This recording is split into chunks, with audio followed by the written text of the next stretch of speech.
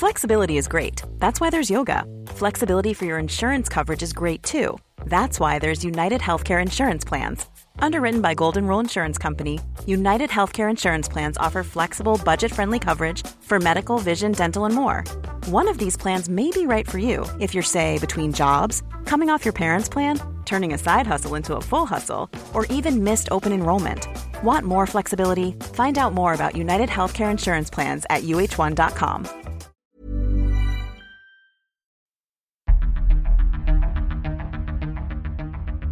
I'm David Knowles, and this is Ukraine, the latest. Today, Ukraine reinforces its army in Avdiivka as Russian forces push into the city. We discuss the war of words between Donald Trump and NATO leaders, and interview author and translator Tatiana Denford, who worked on the translation for the Oscar-nominated film 20 Days in Mariupol. Bravery takes you through the most unimaginable hardships to finally reward you with victory. If we give President Zelensky the tools, the Ukrainians will finish the job. Slava Ukraini! Nobody's going to break us. We're strong. We're Ukrainians.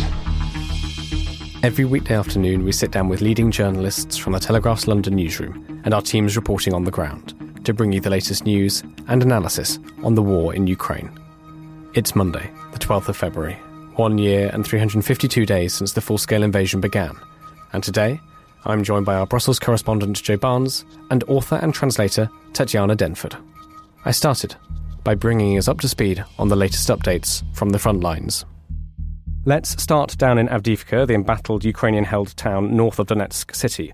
Russian troops are engaged in fighting with Ukrainian forces inside the beleaguered town, which has been under sustained Russian assault since mid-October. We now believe Ukraine is reinforcing the eastern city with fresh forces, a top commander has said on Telegram. Brigadier General Alexander Tarnavsky, the commander of the Tavria Army Group, said, quote, "We strengthened the blocking line, set up additional firing positions, and used fresh, effective forces. Logistical delivery continues." The commander added that Russian forces were attempting to capture the Donetsk region city at any cost and as soon as possible.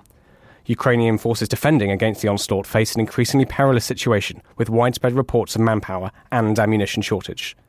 The decision to continue bolstering Kyiv's defences of the city rather than retreat to a more fortified position raises the prospect of a repeat of the brutal months-long battle over nearby Bakhmut. Ukraine recently deployed its 47th Brigade, which was armed and trained by NATO, to fight in the failed counter-offensive to Avdiivka. And Brigadier General Tarnavsky's remarks could hint towards the 3rd Brigade. That's one of Ukraine's best units being brought in to fight for the city. Till now, the unit has been in reserve, receiving training on Western weaponry. Russian forces, however, continued to make advances around Avdiivka over the weekend. Geolocated footage from the Institute for the Study of War reported newly gained positions for Moscow's troops, both in southern Avdiivka and in northern parts of the important city.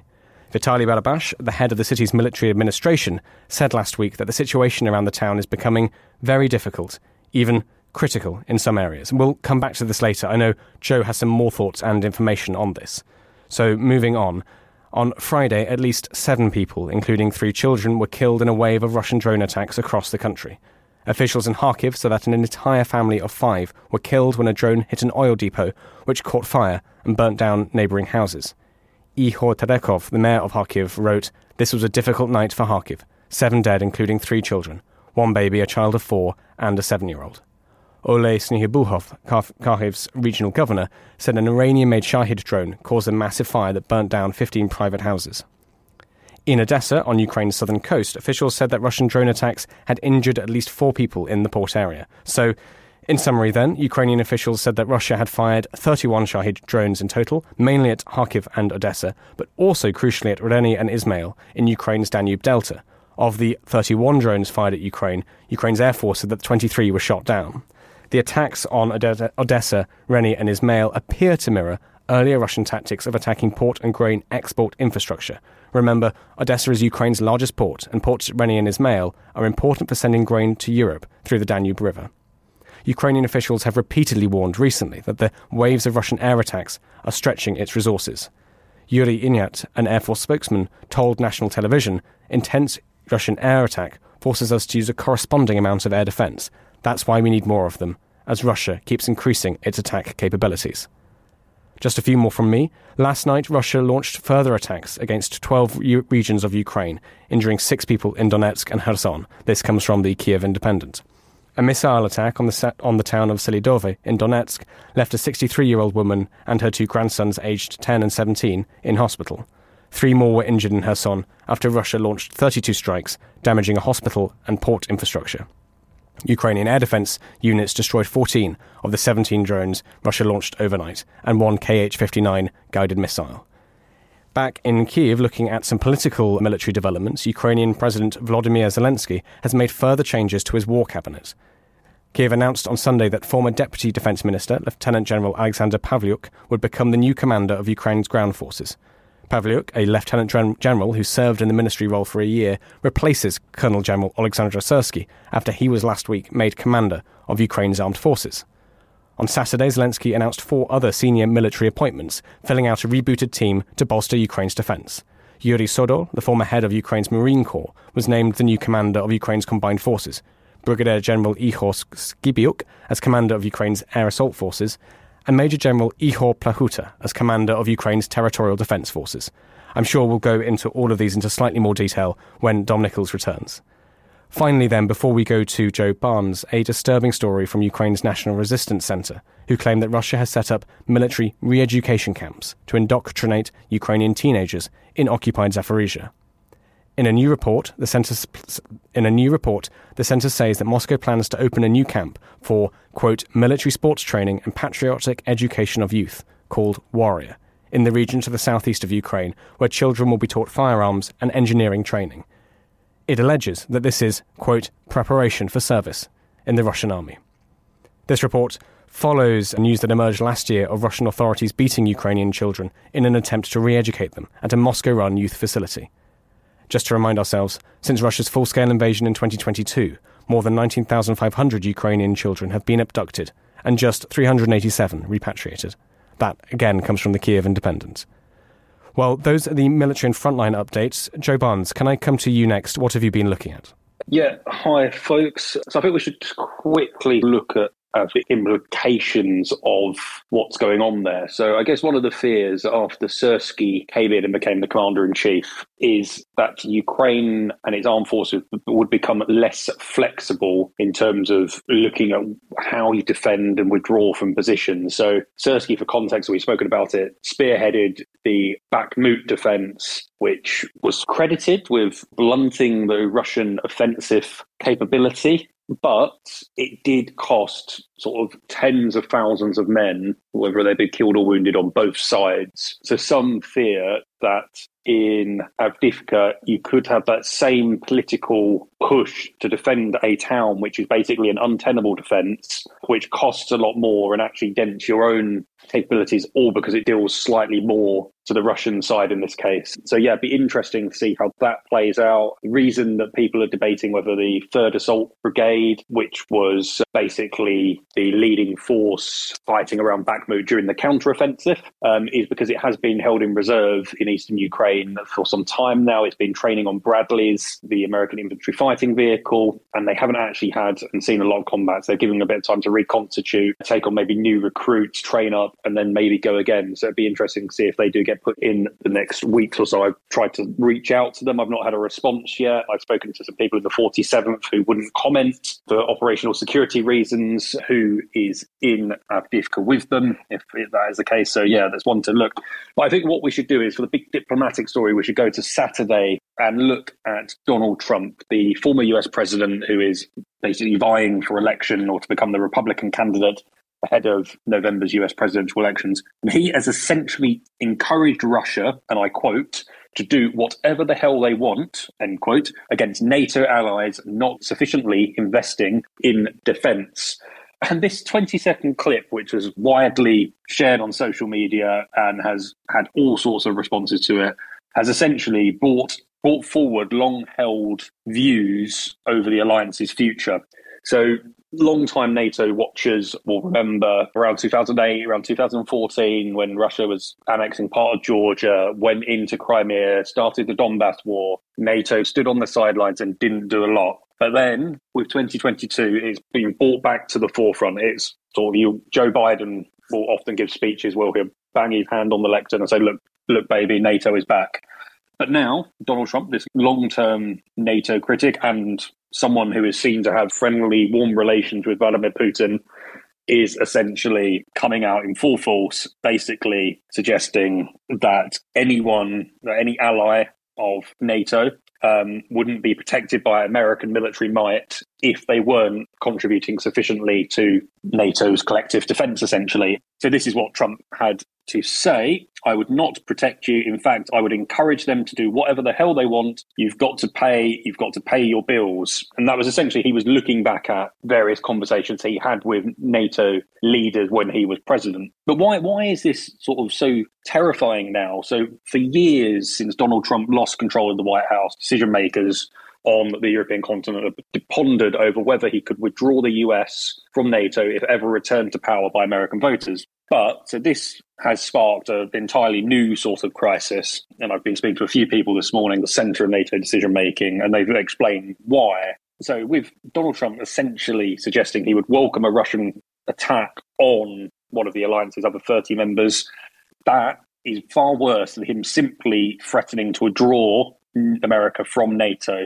What he's doing is causing irreparable harm by making NATO's ironclad core principle worthless. So what is that ironclad core principle? So at the heart of NATO is its Article 5 mutual defence clause.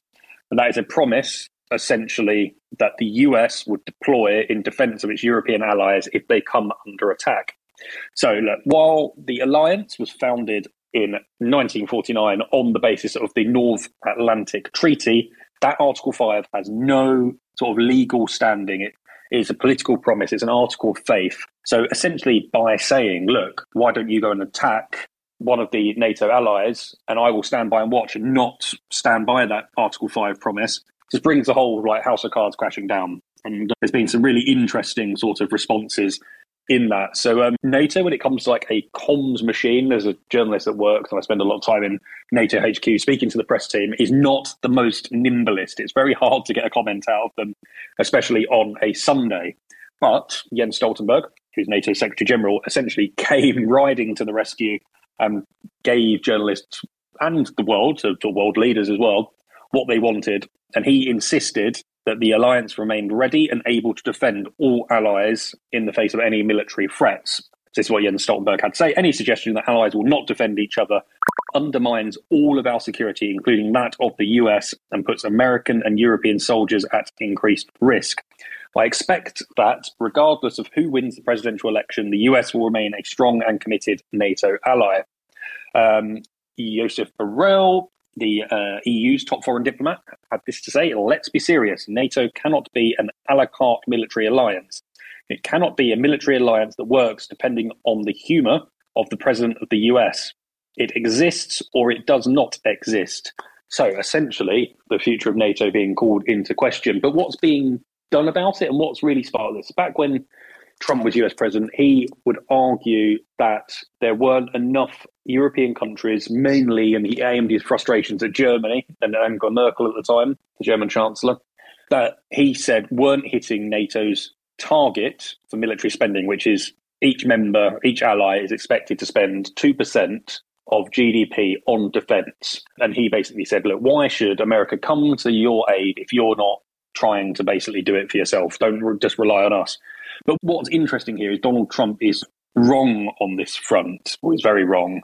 So if you look at what he's saying, he's essentially saying that being part of NATO has this scheme where you're expected to pay your bills. That's not the case. It's not a transaction. You don't pay in X amount to get collective defence back. It's an alliance built on promises of a political nature rather than stone cast funding and stuff. So NATO doesn't actually have its own money. It's all based on a promise. And as part of that promise, everyone wants to look at spending that much and doing so much for what they call burden sharing, but it's not always there. So I think by a summit in July this year, I think about 20 NATO members out of 31 will be hoping to hit their 2% target, including Germany, which will be hitting it for the first time. But now let's have a quick look at what people are doing about it. So if you speak to representatives of NATO allies who are also members of the European Union, they will stress that what the European Union has been doing in terms of bolstering its collective defences itself, they are now more important than ever, because they can no longer trust on, with Donald Trump essentially pulling and casting doubt over Article 5, they can no longer trust on NATO being an ultimate security guarantor.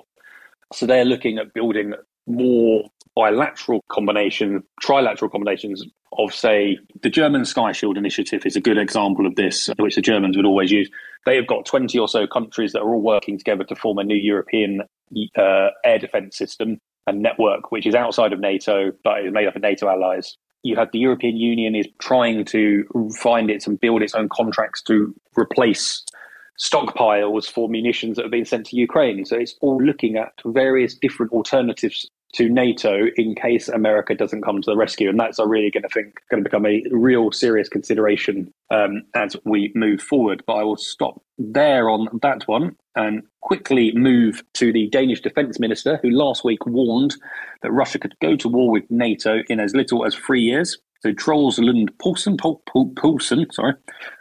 who is also a Danish deputy prime minister, said, it cannot be ruled out that within 3 to 5 year period, Russia will test Article 5 and NATO's solidarity. That was not NATO's assessment in 2023. This is new information that is coming to the fore now.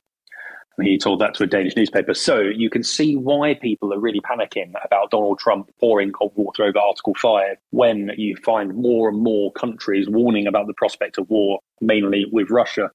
So the Danish join the likes of the UK, Sweden, Romania, Germany, who have all raised fears over the increasing threat posed by Russia. And I'll stop there, David. Joe, do you get the sense then in Brussels that amongst the people you speak to, diplomats, advisors, they're taking the idea that Donald Trump could be president again seriously enough? I mean, do you get the sense that those conversations are starting, or at the moment is it still mainly comms? What do you think? You know what? The people do take it seriously because they see it as a two-horse race at the moment. It's the Republicans versus the Democrats. And on both sides, basically Joe Biden is one of them and Donald Trump is the other. And that's how they see it. I know it's not a foregone conclusion. Donald Trump still has to win the Republican nomination. But people see it as there's not anything really else capturing the imagination of the American people and members of those parties. But I think what was interesting, I was speaking to one person today, and they basically said, look, Trump or not, this threat has really focused our minds and basically brought in the suggestion is that Europe has to be ready to defend itself without America. We have to get to a stage where we can do that, because can we always count on America? It might not be the fact that they trust Joe Biden to come to their aid, but there's going to be countless presidents down the line in the next sort of 50 years, and all of them going to be trusted? Maybe not. We don't know. So they're looking to make Europe more resolute because of it. Thank you so much for that, Joe. I know we'll come back to you later for some more updates. Well, it's a great honour to welcome Tatiana Danford to today's podcast to speak a little bit about 20 Days in Mariupol. I'll just intro that in case listeners don't know. 20 Days in Mariupol, nominated for an Oscar in the Best Documentary category for films, is a stark and brutal film that showcases the worst and the best of humanity. It's the true story of a team of Ukrainian journalists trapped in the besieged city of Mariupol in the early days of the invasion. They continue to do their work, documenting the atrocities of the Russian invasion. Soon, they are the only international reporters left in the city, and the images they manage to send back to their editors of dead children, digging mass graves, the story of the bombed maternity hospital, and more are seared onto our consciences. It's, as I said, an honour to be joined by Tatiana, who worked on the translations for the film. Tatiana, thank you so much for joining us. I saw the film yesterday, so I can share some of my thoughts later, but I wanted to ask you, first of all, how did you get involved? How did you become a translator for the film? Sure. Thank you, David. It's a pleasure to chat to you about this work. And to any Ukrainian listeners, Привіт. I actually started working for Frontline in 2014 because somehow they found me and reached out to me to translate the footage that they were getting with the Maidan Revolution of Dignity in Ukraine. And I ended up translating a documentary that they did called The Battle for Ukraine, which you can find actually on Frontline PBS or on YouTube, I believe. And from then on, I was on call for them for any Ukrainian translation work that they needed off and on. And in 2022, in February, obviously when the attack on Ukraine happened, they reached out to me at the end of March to say, hey, we need you, very kindly. And the producer, actually, Robin Parmley, she put me in touch with, because I'd worked with her, just her basically, in the previous documentary. And she actually put me in touch with Michelle Meisner, who is the senior editor and production coordinator for documentaries for Frontline. And she put us both in contact and highly recommended me, which again is very kind. But Michelle and I then ended up working closely. And she said that, okay, we have really urgent footage coming out. Now, at the time, I was not aware, well, none of us were aware of the gravity of the situation, but she was saying that Mstislav was delivering footage that was coming out of Mariupol, and would I be available? I said, absolutely, of course. And it went from there. So when you see the footage of Mstislav and Yevgeny leaving Mariupol and rescuing the footage, just imagine me and other translators sitting thousands of miles away waiting for this footage to show up on our doorstep. And then began hours of months and weeks and days and of late nights working on this footage. So yeah, I'm very lucky to work for Frontline for as long as I have. They are an amazing team of people who constantly deliver truth to kind of Western audiences. So yeah, so everybody knows what's going on. Tatiana, could you speak a little bit more about the specific footage you translated, the people involved, and maybe what was it like seeing some of this stuff for the very first time? Sure. When we were waiting for Mstislav's footage to show up, I was being sent actually interviews of people who were held captive in torture chambers who ended up surviving. That is footage that actually, I'm not sure whether there's another documentary that will be coming out. I'm still working with Mstislav and Michelle on other pieces, so that may be being put together. So I'm not going to say too much about it, but it was about Bucha and Yablonska Street and a lot of the places that people were taken to and held there for a while. And then I started getting piecemeal footage, like most translators do. You get what comes in and you start working on that. So my translation work started with all of the hospital scenes in 20 days. So I started with that, and with toddlers trying to be resuscitated and dying on the table, victims coming in from shelling, the interviews where you see cameras facing people who were hiding in bomb shelters, and the woman sitting behind a candle, as you see in the trailer, crying, saying that she just wants to be back home. She wants Ukraine to be Ukraine. She doesn't want to be part of Russia. The little girl saying, I don't want to die. And the officer who ended up protecting the press. So he made the decision, which was basically a life and death decision. And I remember translating him. He was standing there. It was towards the end of the movie where he's standing at the hospital and he says he wants to make a statement. And he says it in Ukrainian and then he says it in English, but he ended up saying, I do not stand for this. He made a huge statement. He was saying how important it is for this footage to get out. And he made the decision to cover the press to get them out instead of helping the people who were stuck in the hospital, which I cannot imagine how you make that decision. But he had to see that the truth was, if this footage didn't get out, then nobody would know what happened in Mariupol. Gosh, what else? The people burying fresh kind of bodies in body bags in mass graves, the grave diggers that were there saying it's awful what is happening, the lady saying what has happened to my home. There's so many scenes that are all now a blur. I think the thing, and I said this on Twitter the other day, and it really resonated with people, and I still get quite emotional when I recall it. But one of the scenes that stuck with me when I first saw it was the scene where the father has to say goodbye to his son who was playing football and was killed by a missile. And he just kept saying, God, I'm just getting a bit emotional thinking about it. He kept saying, my son, and he was just sobbing and trying to reach his son through this white sheet that was covering his dead body. I mean, it was just, and I think I am honored to be a translator to bring kind of this to Western audiences. I'm honored to be able to speak the language, but it created scars for me, and I'm sure for other translators, that will live with me forever. There are things that I saw that I never thought I'd see in my life, and I will never forget them. So, yeah. Something that really struck me was I saw it last night in preparation for talking to you, and it, I think, maybe reopened. It made everything feel fresh again, and in an interesting way. That, I've been doing this job for 2 years, and looking at this for 2 years, and then to be taken back to the opening. I mean, something that really struck me was that was the first 20 days of the siege of Mariupol, and then they got out. There's another 60-something days that happen, and there's nobody inside. Yeah. And so there's actually more time in that city that we know less about than the footage we do have from Mstislav and his team and from you.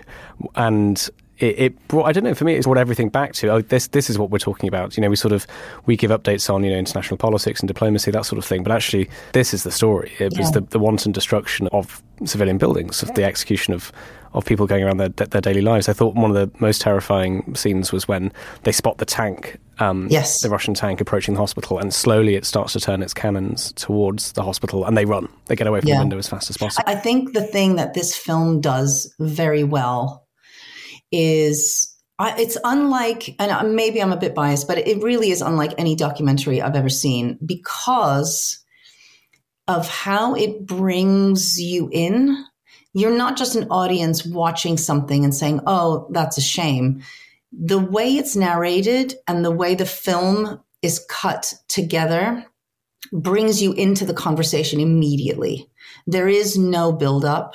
There is no kind of fourth wall, as it were. This film is, dare I use the word beautiful, but the film is so beautifully shot that it is heartbreaking on so many levels, and it feels like you're there. It feels relentless. It feels like you are actually there having these conversations, having to make these life or death decisions. And I think that's what's really made a mark on audiences, not just because it's Ukraine and it's current and people want to support Ukraine and they want to understand what's happening, but it goes so deep that I genuinely think people will never forget watching the way this documentary was put together and how the information was presented.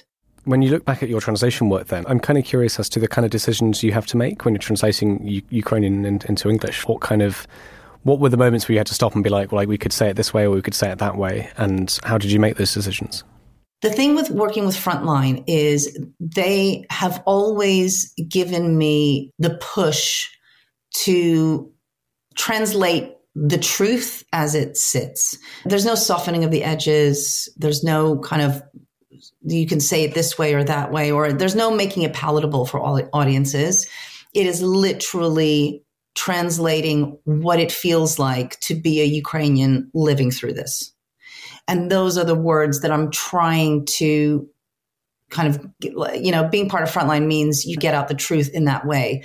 I think in translators across the world, they will translate lots of different forms of media, and there's a way to engage an audience and there's a way to convey a sentiment. But I honestly think the way Ukrainians were talking in this documentary, there was no other way but to just say it the way they are saying it, the way they meant it, how frustrated they were at what was happening, how confused they were as to why they're being targeted, grieving families, people losing their houses, people swearing about why this is happening and why this dictator is choosing to keep attacking their country. So I am very, very fortunate to work with a team who just keeps saying, say it as it comes out.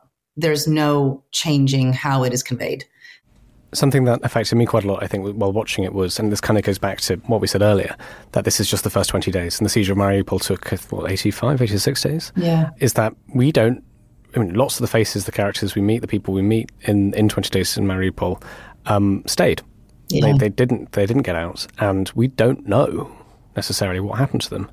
I wondered, did you sort of think the same thing, and how did you deal with that? I mean, I still think of the people, when you do translations like this, and there are hours and hours of footage, and you sit with these people and they start to become like people in this strange way. And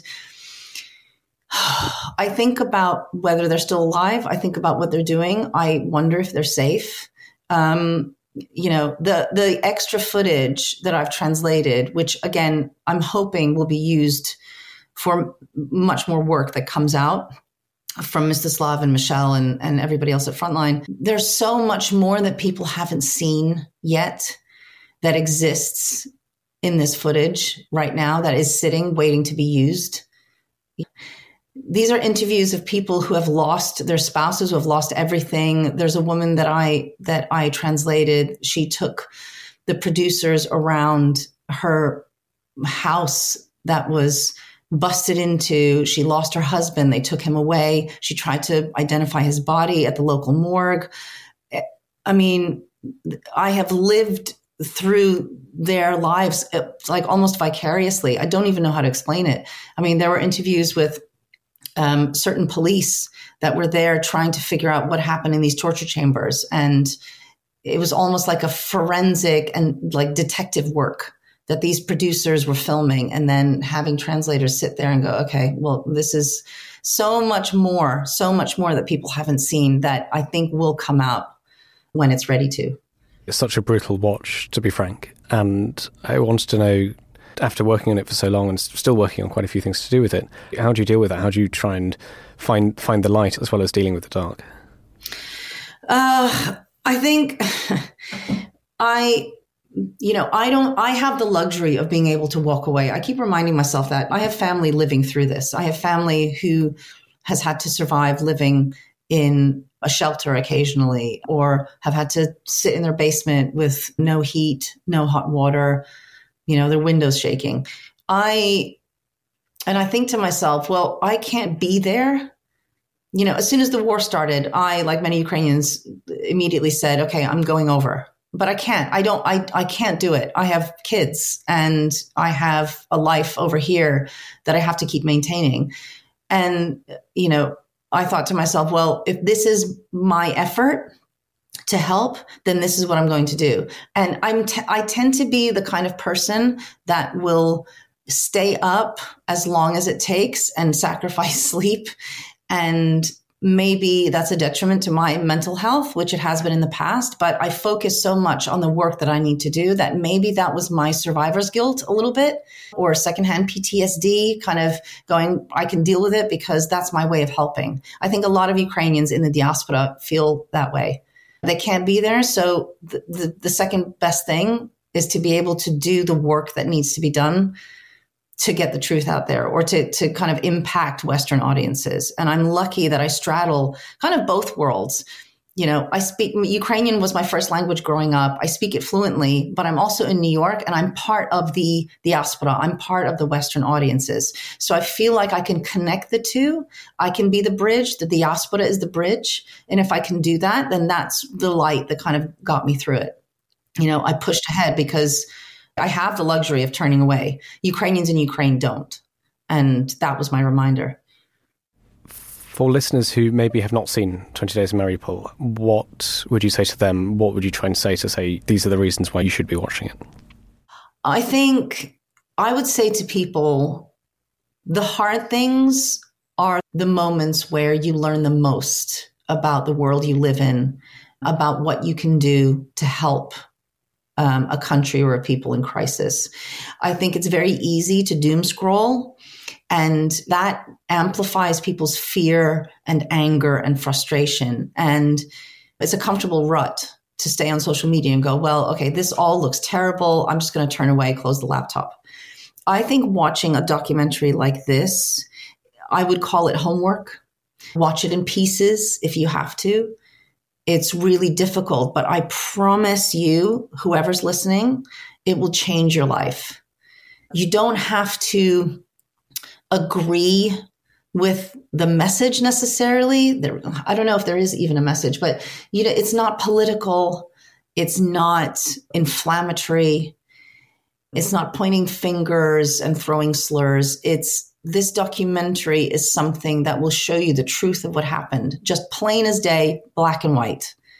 And I think people just sitting with that and letting it marinate will change maybe their perspective. And it may then allow for hard conversations to be had when people feel like they now have more information.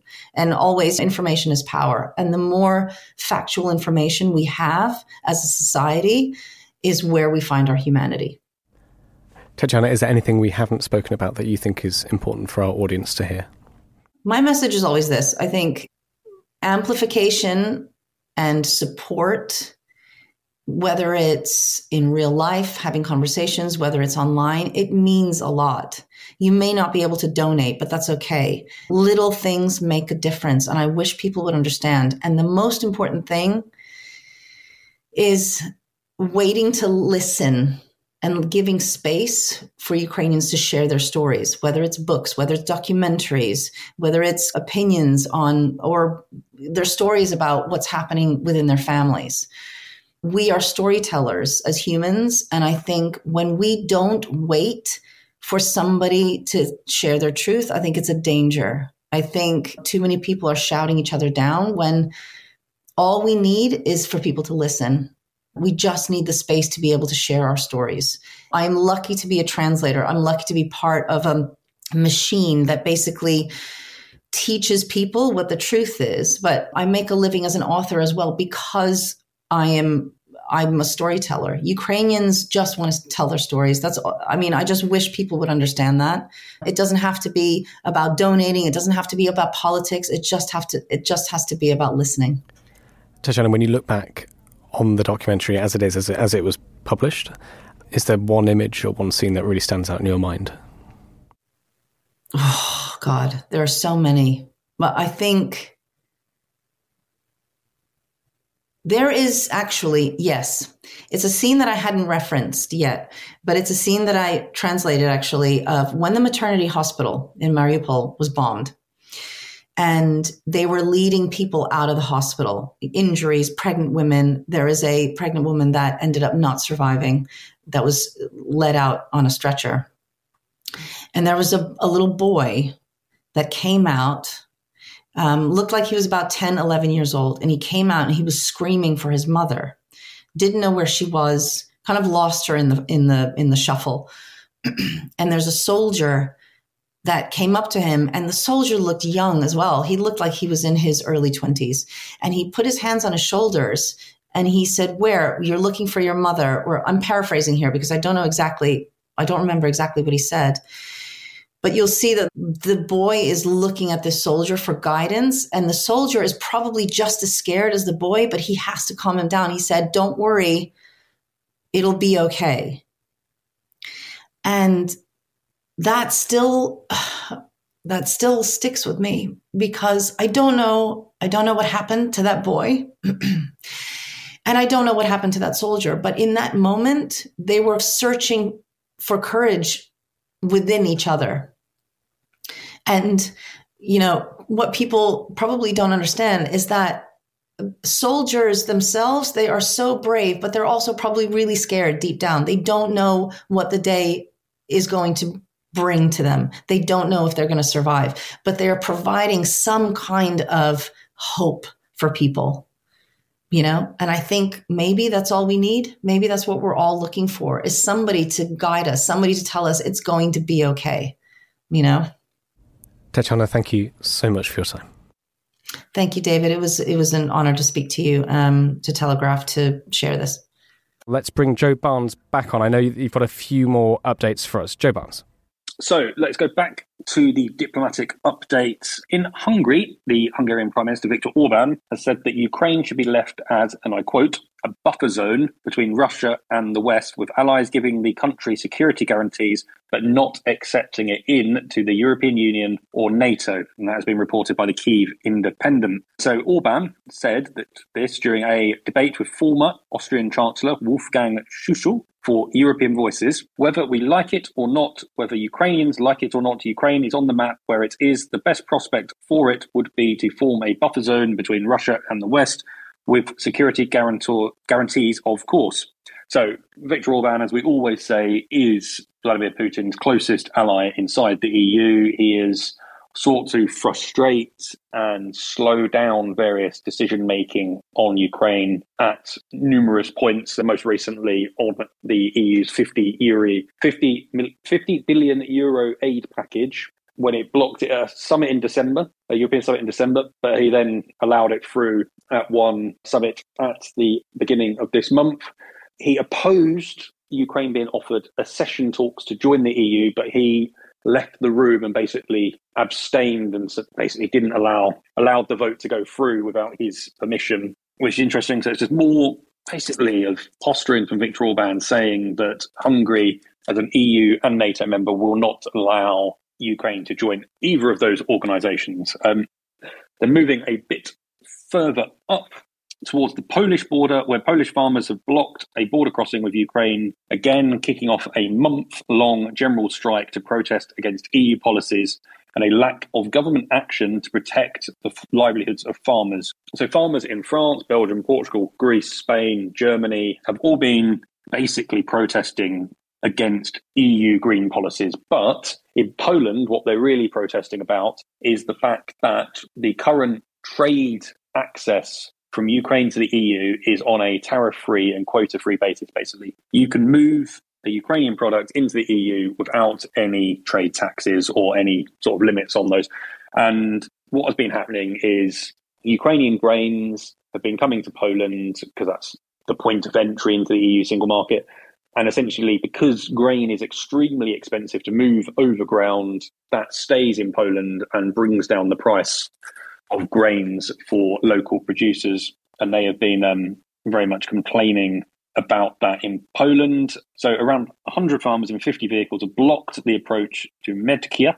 That's the border crossing, the main border crossing between Poland and Ukraine, halting traffic for all vehicles. And that is according to a Ukrainian border force spokesman. The Polish media said there are around 250 blockades across the country, with convoys of tractors clogging up roads, holding up banners such as, "Without us, you'll be hungry, naked and sober." So yeah, that's going to take a little bit more diplomacy around it, because the EU and Poland have struck a few deals, Poland and Ukraine have struck a few deals, but it hasn't quelled the anger. Now we go over to the US. So the US Senate has edged closer to passing an emergency aid bill to provide $60.1 billion. That's £47.6 billion for Ukraine. The vote to progress with the bill, which also pledges $14.1 billion to Israel and almost $10 billion in humanitarian assistance, marks a critical hurdle in securing US support for Ukraine, which had been stymied last week by Senate Republicans moving to block a bill that basically connected US foreign aid, so to Ukraine, to Israel, to Gaza, with a internal US border security measure, and it's being dumped by Republicans who are essentially loyal to Donald Trump. So I don't have to explain this too much, but the money is seen as incredibly crucial for Kyiv at this moment in time. There are various sort of reports from the front line about ammunition shortages. The air defense units and people speaking on behalf of them have warned that, look, if we carry on getting long-range barrages, we might be out of Patriot missiles within a month and other various sort of air interceptors. So it's a real crucial time that this money is basically given to Ukraine to start deliveries again from the US. And this is what Senator Mitch McConnell, who's a Republican minority leader, had to say. He said it's no exaggeration to say the eyes of the world are on the US Senate. And then he basically went on to add that US allies don't have the luxury of pretending that the world's most dangerous aggressors are someone else's problem, and neither do we. So yeah, it's a big problem, that US aid, and hopefully light at the end of the tunnel. And I'm guessing Tony or someone from our US bureau will be able to come on and speak about it more in depth at some point. And then a story we looked at last week, but it wasn't entirely certain what is going on. But Ukraine has now accused Russian forces of using Elon Musk's Starlink satellite to basically provide internet service to them on the front line and help coordinate attacks against Ukrainian soldiers and positions. So the Ukrainian military intelligence agency has released an audio clip in which it said soldiers from Russia's 83rd Air Assault Brigade can be heard discussing setting up a Starlink system near the front line in eastern Donbass region. So Andrei Yusov, who's a spokesman for the Ukrainian military intelligence, said Yes, there are cases of Russian occupants using these devices. This is starting to become systematic. So Ukraine's military did not give any more details on how Russia may be using Starlink, but reports and photos have surfaced in the US and Ukraine in recent months of sightings of Russian forces with sort of the Starlink system. So an unnamed Ukrainian military source told the US website Defense One that dozens of Starlink units were being used by Russians on the front lines. When they have hundreds, it'll be hard for us to live. That's what the source had to say. But I think we should then go back to, mainly for the sanity of our lawyers, let you know what SpaceX had to say about this. So SpaceX said it did not conduct business with the Russian government and said Starlink does not work in Russia. But I actually approached SpaceX about this and said that doesn't answer the fact what happens in occupied Ukraine, and that is exactly what is the question at hand. And SpaceX had this to say: SpaceX obtains knowledge that a Starlink terminal is being used by a sanctioned or unauthorized party. We investigate the claim and take actions to deactivate the terminal if confirmed. So analysts, though, have said that frontline Russian soldiers may be able to hide the exact location from Starlink satellites by sending out false GPS data. I don't know how true that is, but that is what analysts have to say. And Russian internet sellers, so while there is no direct sales of Starlink to Russia, internet sellers are also advertising Starlink equipment for sale, which is in breach of Western sanctions. So Starlink, for some context, is owned by Elon Musk. It became an incredible focal point when Elon Musk allegedly, according to various reports, decided that Starlink services should be turned off for Ukraine while it was using them to try and conduct a seaborne drone attack on the Russian Black Sea fleet in Sevastopol. And he basically said, look, we don't want to be a major actor in this war, so stop that from happening. And I'll stop there, David. Joe Barnes, can I come back to you just very briefly for your final thoughts before we finish today? One of my sort of final thoughts is back to NATO and what happens with, it's not essentially a NATO argument, but it involves NATO, is what happens with the US contact group, which is more commonly known as the Ramstein format, where 50 or so of Ukraine's Western allies come together under the US basically to coordinate how military aid is given to Ukraine. There's a meeting on Wednesday in Brussels on the sidelines of a NATO defence ministerial meeting, but it looks like Lloyd Austin, because of health reasons, isn't going to be there. We know Lloyd Austin is a staunch backer of Ukraine, so that's not a concern. But what it does come about is what happens in the future if the US isn't so invested in aid for Ukraine under, say, Donald Trump, or another leader for that fact if it goes on that long. And NATO is working out a few plans. There's nothing concrete at the moment, but there are a few ideas. Could it be institutionalized inside of NATO? Could NATO's secretariat be used to marshal these meetings, to organize them, bring them together, help plan logistics, etc.? That's one option on the table. We don't think it's going to involve sort of boxes with NATO's compass logo on it making their way to Ukraine, because obviously NATO tried to not involve itself as a direct actor in this conflict.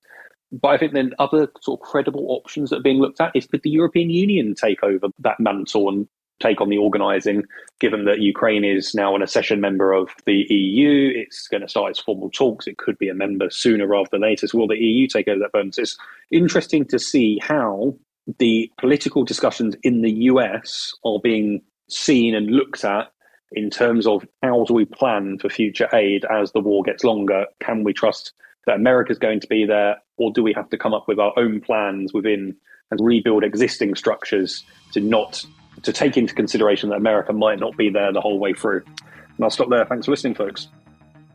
Ukraine the Latest is an original podcast from The Telegraph.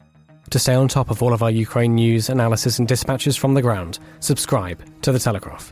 You can get your first 3 months for just £1 at www.telegraph.co.uk/Ukraine the Latest. Or sign up to Dispatches, our Ukraine newsletter, which brings stories from our award-winning foreign correspondents straight to your inbox. We also have a Ukraine live blog on our website, where you can follow updates as they come in throughout the day, including insights from regular contributors to this podcast. You can listen to this conversation live at 1 p.m. London time each weekday on Twitter Spaces. Follow The Telegraph on Twitter so you don't miss it. To our listeners on YouTube, please note that due to issues beyond our control, there is sometimes a delay between broadcast and upload. So if you want to hear Ukraine the Latest as soon as it is released, do refer to the podcast apps. If you appreciated this podcast, please consider following Ukraine the Latest on your preferred podcast app. And, if you have a moment, leave a review, as it helps others find the show. You can also get in touch directly to ask questions or give comments by emailing ukrainepod@telegraph.co.uk. We do read every message. And you can contact us directly on Twitter.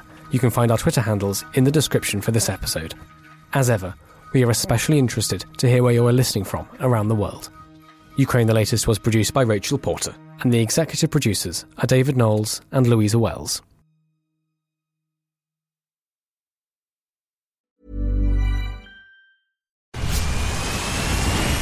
Where's that dust coming from?